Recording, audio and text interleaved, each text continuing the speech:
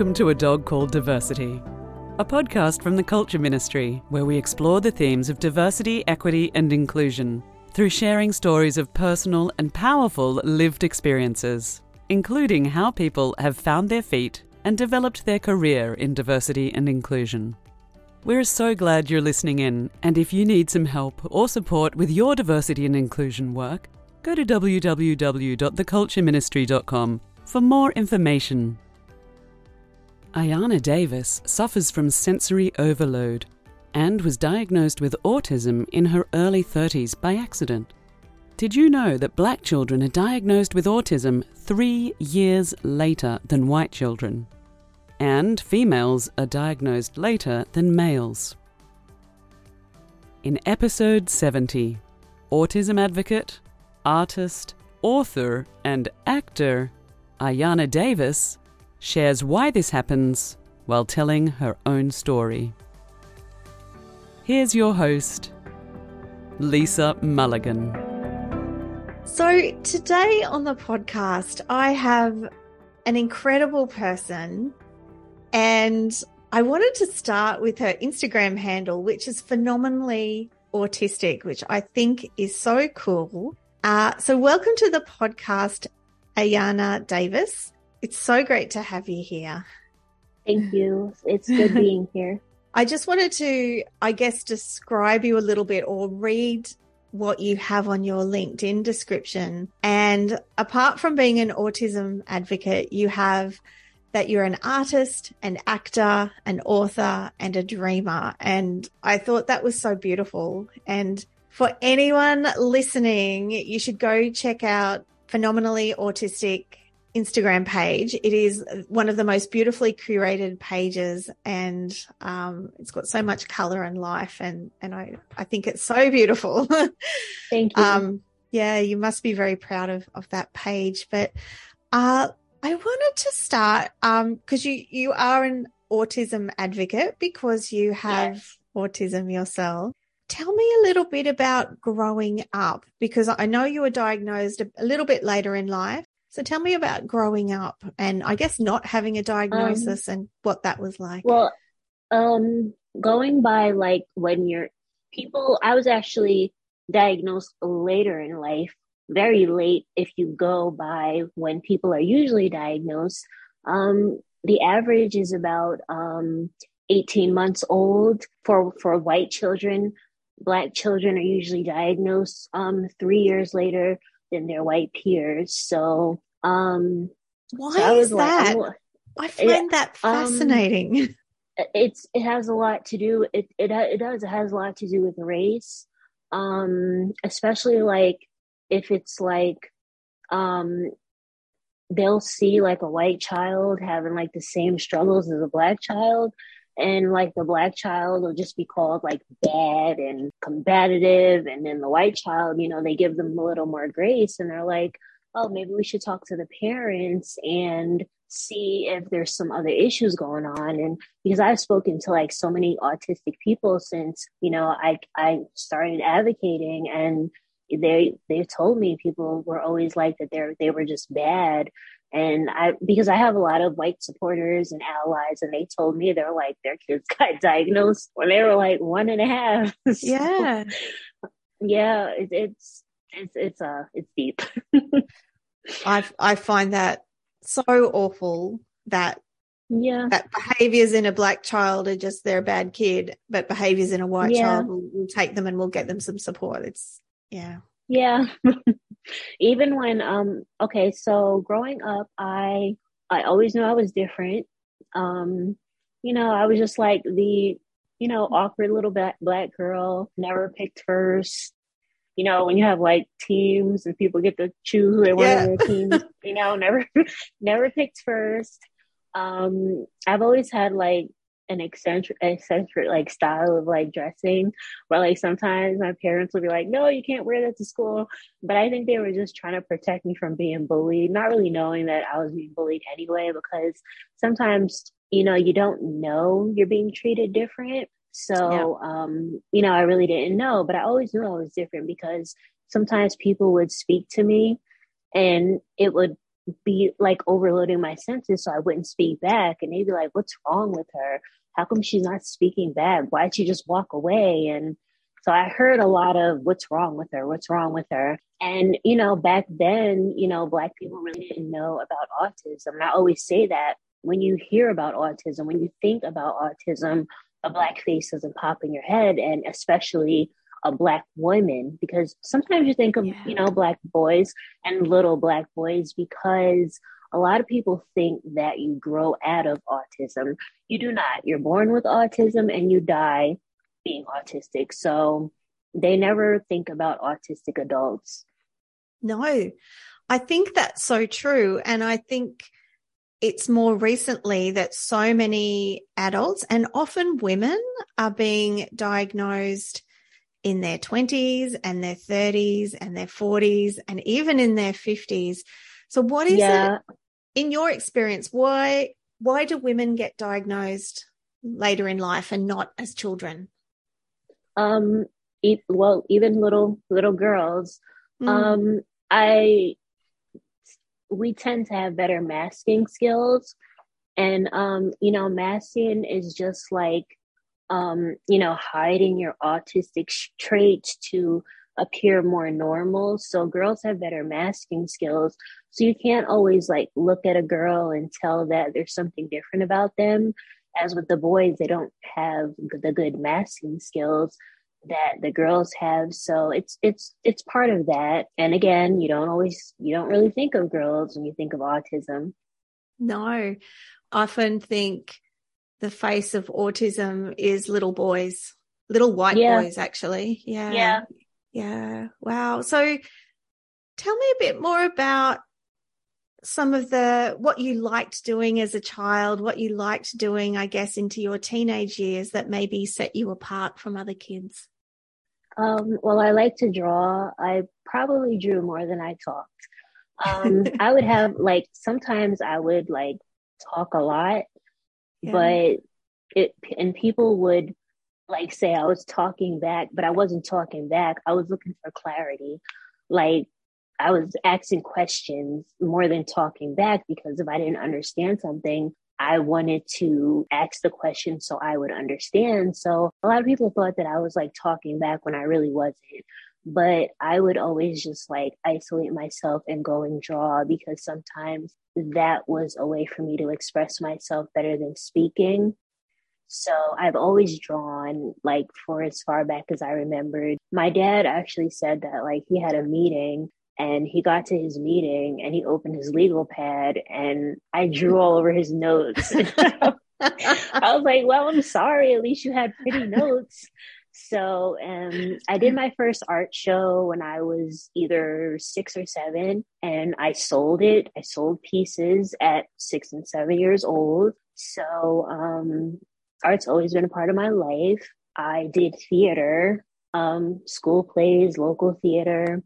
I was a part of a theater group in my teens, and I also had a dance program in my teens. So I've always been involved in some form of art. Yeah, you're clearly highly artistic. And I think people would be drawn to you because of that. Your expression in the world is so beautiful. Tell me how you did get diagnosed. I was in the hospital because I am chronically ill. So I was in the hospital, and there was, the doctors noticed that there was a disconnect. Sometimes they would speak to me and I wouldn't say anything. So I think they just saw the disconnect. So they brought in a team. It was 2 very wonderful, very kind ladies. And the test was very, very long. But the test wasn't for just autism. It was just an overall test to see if I had any disorders, any type of delays and things like that. And they were really nice. They let me take breaks because I was getting a little overstimulated. And then it was 2 or 3 days later, or maybe, it was about 2 days later. They came back, they spoke to my treatment team, and of course my dad, because he's always there. And they were like, yeah, she's on the spectrum. And that's how we found out. And they put me on a medication for it. And they referred me to an autism center. And, that was it. But Okay. besides referring me to the autism center, but I never went because their main treatment is ABA therapy, which is very frowned upon by autistic adults because they kind of force behaviors on autistic people. And it's proven to give you PTSD. So we wasn't going to go that route. But we found our own resources because like with that being the only resource we had, it was kind of just like, okay, bye. Just like throwing us out there blindly Yeah. without any other choices. So that's how I got my diagnosis. And what has the diagnosis meant for you? Has it improved your life? Are you doing anything differently now that you have a diagnosis? Well, at first it was like I was like, they don't know what they're talking about. I'm not autistic. So at first it was like I was a little bit in denial. But like that wasn't helping me. So when I started to accept it, it helped me to accept myself. And when you accept yourself, you start to love yourself. Because I went through periods of depression and anxiety. Like I still have like really horrible anxiety, but when I accepted myself, I started to love myself. So once you accept it, you start to just have a better quality of life because you understand why you're different. You understand why you can't tolerate certain things. Like even with food, people were always like, she's so picky and y'all need to make her eat that. And no, like forcing an autistic person to eat a certain food where they can't handle the smell, the texture, like that can cause a meltdown. So people just don't understand things like that. But now, since I know that I'm autistic, it just makes things easier. I know that if I don't like the smell of the food, I'm probably not going to like the texture and I'm not eating it. So I know that if I'm going somewhere with a lot of noise, bring your noise canceling headphones. So I know if somebody's speaking to me and I'm getting overstimulated, to remove myself from the conversation. Sometimes I just have to get away. And I know that like seems like very rudely, but then I'll explain the situation. Sometimes before it gets to that point, I'll just explain that, I need a few moments to myself. So it just helped me better understand and better handle situations better. So, it just made life better. Yeah, that's awesome. And when did you decide to be an autism advocate and really be very public about being autistic? I decided I wanted to advocate in 2019, but then the pandemic started. So I was kind of like, it kind of paused, but I really started speaking about it at the end of 2020, I believe. I'm not really good with dates, like exact dates, That's okay. but I believe it was the end of 2020, but I really got active last year in 2021. I became very, very active. So like I've been doing it very heavily and actively for almost 2 years. Yeah. I think it's amazing when people take something that could be seen as a disadvantage or being different in the world and really go full public with it and really share, because I think it helps so many people. I sometimes it can be like a little overwhelming because I did write an article and I got like backlash from it because I was speaking about Black women not getting resources, being overlooked, just being called angry Black women when they're really undiagnosed autistics. So sometimes it can be overwhelming. And at times I'm like, I don't want to do this anymore. But then I get messages from parents and they're like, thank you. You're helping me understand my child. You're helping me know what my child is going through. And things like that, like keep me going and keep me wanting to continue because I don't want these autistic children to grow up the way I did and have to struggle so much. So if I can make it a little bit easier for somebody else, even if it's just one person, then I feel like it's all worth it. It's worth all the pain and it's worth the internet drama. There's so much drama on the internet. It's really hard. Yeah, I try to stay away from that. If people come to my page like being rude and disrespectful, I just block them and keep it moving. Yeah. I think that's the only thing you can do to really preserve your mental health. I think that's really Yeah, because important. some people are just trolls because like I really don't like checking DMs, but sometimes I do it and it's people that aren't following me that have like the most to say and I'm like, well, are you trolling hashtags? Because how did you even find me? Mm. And you took time out of your day to send me a hateful message. So like people like that I don't understand. Like get a life, go away. Yep. Yep. So true. Would you talk a little bit about the work you do? Because as an artist, you've done some really amazing things. So tell us a bit about your work. Well, I've illustrated, I think where we left off, I had illustrated 17 books, Yes. but now it's 19. So, Wow. I like illustrating books because it's another form of expression. Um, and I like to work with authors who give me like creative control because sometimes you get an author who is just so controlling, it kind of takes away your creative freedom and you feel more pressure and that's kind of stressful. So I love working with authors who give me like complete creative freedom and creative control. Um, I like doing the coloring books because people say that coloring is therapeutic. And it Yeah. is because like when I do my art, I do art therapy. It's part of my art therapy. So it's therapeutic. So that's why I like making coloring books because it can relax people. It can calm them down. It can just give them things to do when they're feeling restless. So I didn't start out thinking that I was going to illustrate 19 books. I just did one and was like, okay, what's next? But I didn't know I was going to do this many. Yeah. That's such an incredible achievement to have your work in print. And many of your books are children's books, aren't they? Yeah, actually, all of them are. All of them. Wow. I just think that's incredible. With your advocacy work, do you work with organizations or, do you speak, are you doing any work, I guess, in that space as well?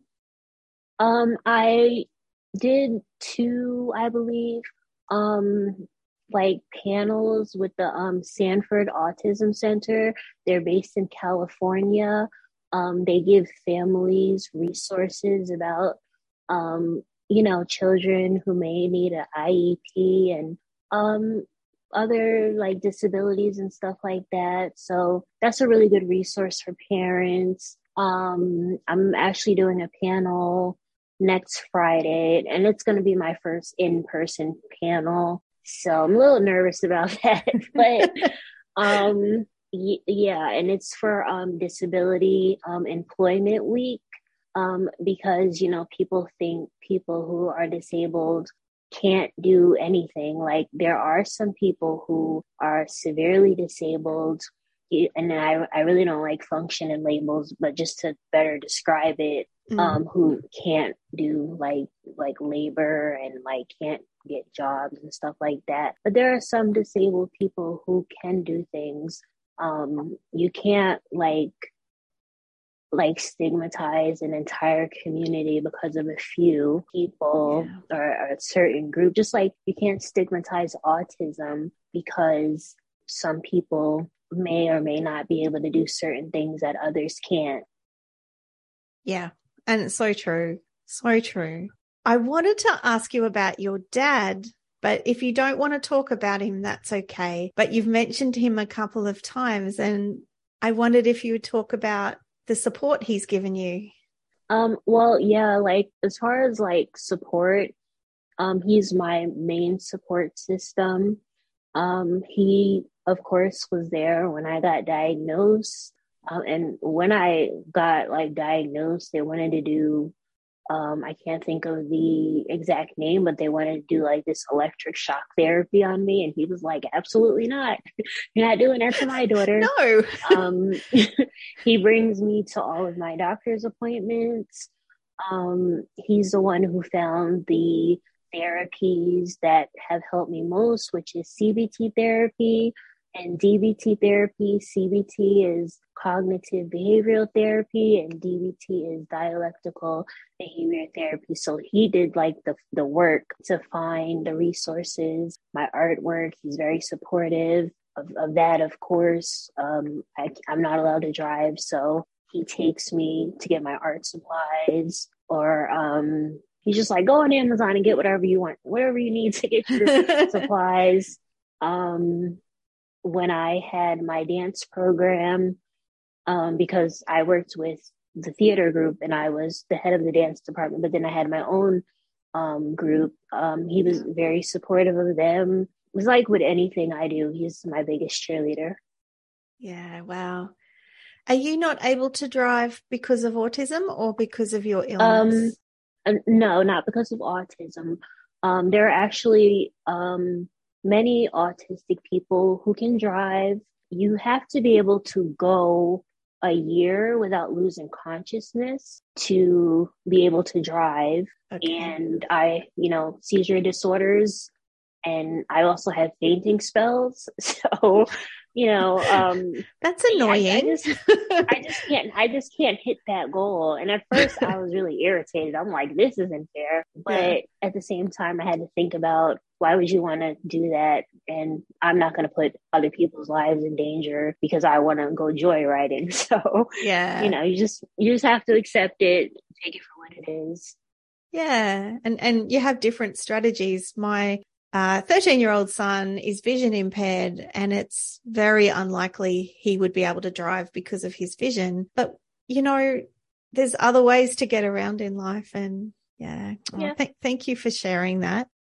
I feel like when I talk to you and when I look at your Instagram, for example, it looks like you've really grown into yourself and into your style, which many people do when they're going into their 30s and 40s. Does it feel like that for you? Do you feel like you've really become who you were going to be? I feel like I became more of myself when I accepted my diagnosis, because I knew why I was the way I am. Because again, when you don't know who you are, you kind of don't know which way to go in life. So I really don't think it has anything to do with age. Again, because I am developmentally delayed, so I'm not on the level of other people in their 30s. So I think it's just learning who I am, and that kind of brought me out of my shell. But I've never been shy. I've just like I said, been the awkward person. You've mentioned that you're developmentally delayed. You've mentioned that a couple of times. But what, sitting in front of me, you are incredibly articulate and put together. So how does that play out for you? I actually had a speech impediment where I stuttered, like every sentence was freaking stuttering. But I did speech therapy, which really, really helped. A lot of it, of course, my dad, we did it on our own with lots of books, flashcards, all those wonderful things, because I had we spoke about the seizures, really bad period of time during the pandemic. And, that can cause stuttering and speech impediment, memory loss. I lost my memory for a while. So that brought me back to the speech impediment. And I feel like after relearning basic speech patterns, I speak better now. So that's that. But developmentally delayed, doesn't really mean that you, you speak like a 5-year-old. It just basically means that you're not on the level of your peers. And I also had a developmental regression not really sure why. So like say I was like operating on like the level of like a 16-year-old with the regression, I just was like, it would mean that I was like operating on the level of like a 14-year-old. So it just means that sometimes you have more childlike behaviors. Like I can't fill out a job application on my own. I can't like make my own doctor's appointments. I also have a dissociative disorder, so I can't touch the stove. I can't iron my own clothes. It's a lot of different things mixed in there together. People are like, Sure. what? Like I can't cross the street by myself. So it's you know, like and people wouldn't know those things unless I told them. Yeah, that is so true, because you're presenting as really smart and really articulate, and which I'm sure you are. And also on the ironing thing, I mean, who enjoys ironing anyway?